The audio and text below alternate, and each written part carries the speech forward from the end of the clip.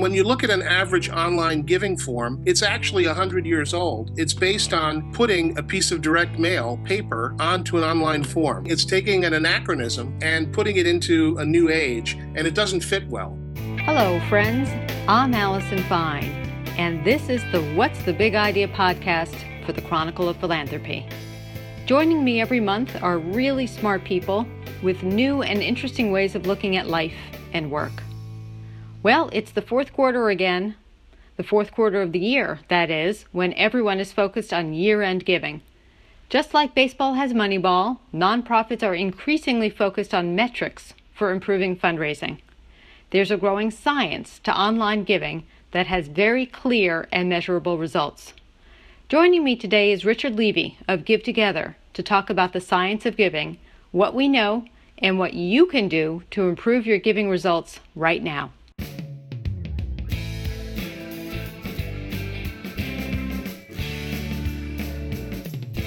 So now we're joined by Rich. Rich, thank you so much for giving us your time today. Oh, you're welcome. Thank you. I know that you've studied the science of giving for quite a long time. Are there any new insights into that area that you would want to share with us this morning? There sure are, Allison. What I'm going to bring into the discussion today is a 10-year pure research project by the person who heads up the experimental labs at Berkeley, California. And those 10 years of research were all about what makes people give online. And we're going to share some of the key insights, 2 or 3 key insights that are making a huge difference today for nonprofits in how successful they are in converting their online visitors into donors. So let's start there, because I know that's a huge challenge for nonprofits is that conversion, that just gathering up friends isn't enough, but you need to convert them to doers and donors. Tell us a little bit about what the challenge is and what the opportunities are there. Well, that is the nub of the problem. So if we want to take a start at the top of the funnel, the conversion funnel, and talk about the average success rates that nonprofits have for converting visitors into donors, it really is historically not very exciting, right? We're talking about a 1% average conversion rate for all kinds of direct response vehicles. So those include the traditional direct mail channels as well as the newer online channels like email, et cetera. And the problems really are because there are a lot of headwinds that nonprofits have in creating world-class campaigns. They tend to be very time-consuming, very labor-intensive, very costly, and after all of that's done, they only get a 1% response rate. So what the research has indicated is that, unfortunately, the current ways that people ask for money online are very inefficient in converting folks into donors. And what I mean by that, Allison, is that the way that folks typically purpose an online giving page is a 10 or 20 or 30 field fill in the blank donation form. Mm-hmm. And the average completion rate for that is very low. It's very uninspiring. And what these insights have said is that if the nonprofit can make that transaction much more streamlined and much faster, right, they will convert a higher percentage of people. And on top of that, if they can emotionally engage the donor in the great work that they're doing, in other words, make the donor feel like their gift is making a difference in the life of a child or a family or an animal, whatever the nonprofit's work is, they will be much more successful in converting them.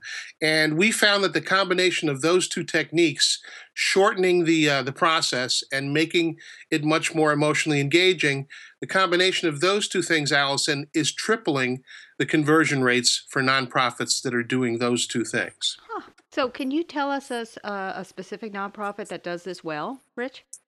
Sure. So we could take, for instance, the BC SPCA. So this is a medium-sized organization.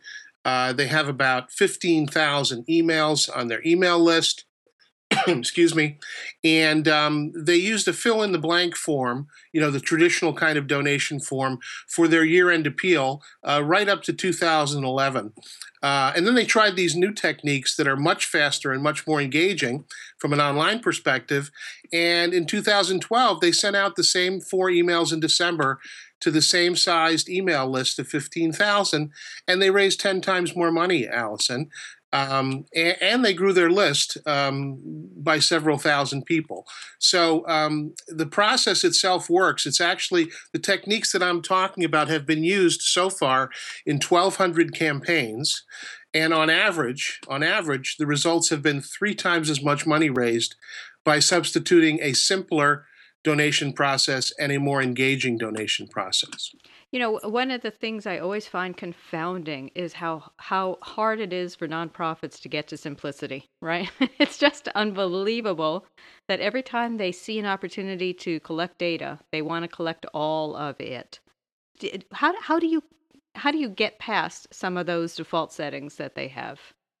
Well, it's actually pretty easy. So the real challenge is the status quo, Allison. And what I mean by that is it's just the way that everybody has evolved to this point in time. And when you look at an average online giving form, it's actually 100 years old. It's based on putting a piece of direct mail paper onto an online form. Okay, so it's taking an anachronism and putting it into a new age, and it doesn't fit well, right?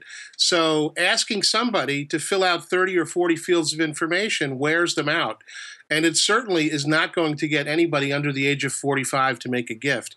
So the way that we actually help people is to show them the new technique, right? Where you can actually get the donor to commit to the gift with one click, Allison, instead of 30 or 40 fields of information. And there is this amazing visual presentation, which I will try and paint a word picture for, where the donor actually visually sees a picture of the image before the donor makes the gift, and then that morphs into a picture of the condition after the donor makes the gift. So, isn't that clever? So you get a real feeling of before and after. Because I was going to ask you, the ASPCA has puppies, right? We'd all love to be fundraising around puppies. What if you don't have puppies, right? What if you've got housing or mental health? What do you do?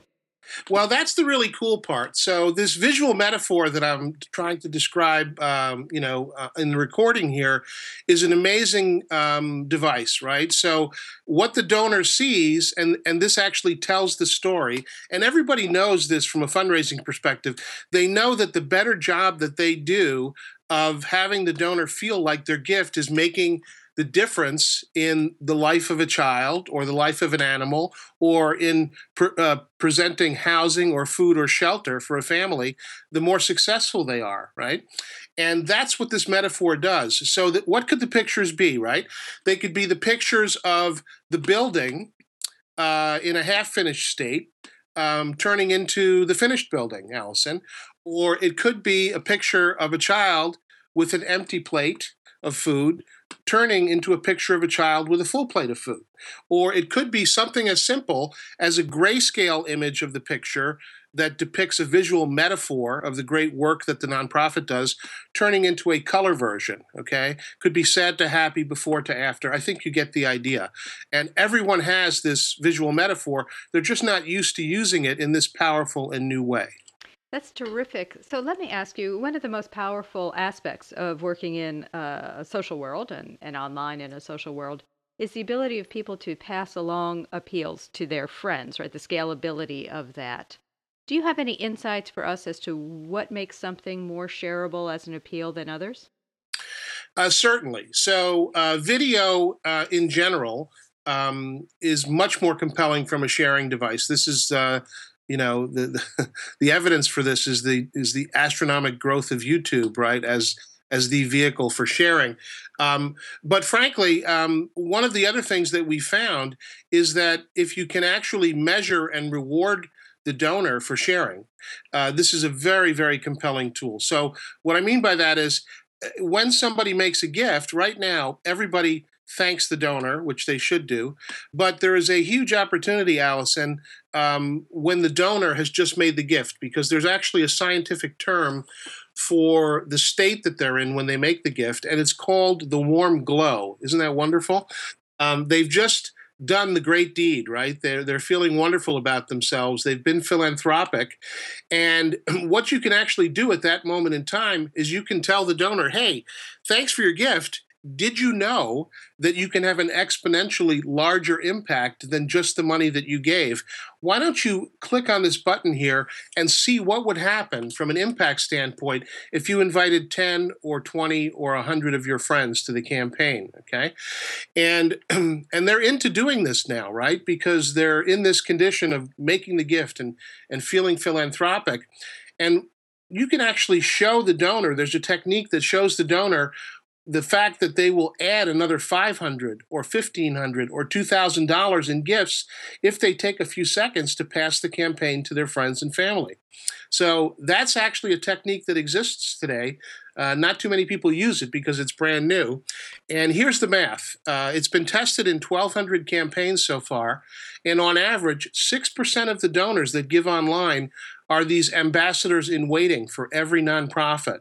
And we know that because that's the percentage of people who actually pass the campaign along in these 1,200 examples. And here's the beauty part. They raise an average of $2,100 each, and 76% of those donors are brand new, Allison. Oh, that's terrific. That's amazing. Yep. So, Rich, we're coming up to year-end fundraising. Can you give us a 1, 2, 3 simple tips for nonprofits to incorporate into their year-end appeals? Yes, there are 3 or 4 things that I'd like folks to focus on. A lot of the themes that we see for campaigns are much too general to compel people to give, right? So nobody's going to give to please help us keep the lights on and the building warm, for the winter, right? We want to keep the campaign themes compelling. We want to keep them urgent, and we want to keep them specific. So I would urge everyone to use a deadline. And I think the most important thing, and this is a big deal, is to think about how you want to make your campaigns specific so that people can feel like their gift is making a difference, right? That their $50 or $100 or $250 is helping a child, a family, an animal, help provide housing. They're really feeling like their gift is making an impact. And the scientific research, Allison, says that if you tell folks that their gift is going to help a child like Malawi get housing, get food, be able to become a literate citizen, get education, as opposed to helping a village or helping the 3 million people that are suffering, if you can make it specific, donors are much more likely to make the gift. So just as a refresher, we want to talk about compelling, urgent, specific, and time-bound. And for Giving Tuesday and year-end, those are key. And you don't have to worry about unspecified versus specified or undesignated versus designated giving. You can tell the donor that their gift will help people like this person, okay, which makes them feel comfortable with the fact that their gift is making a real difference on a human level, but you don't necessarily have to make the gift a designation at that point. Right. This is terrific, Rich. I thank you so much for sharing your expertise and your advice with us. Thank you. Have a nice day. That's our podcast for this month. Please visit philanthropy.com for more resources and information. Thanks for listening, and I'll be back next month with a new edition of What's the Big Idea?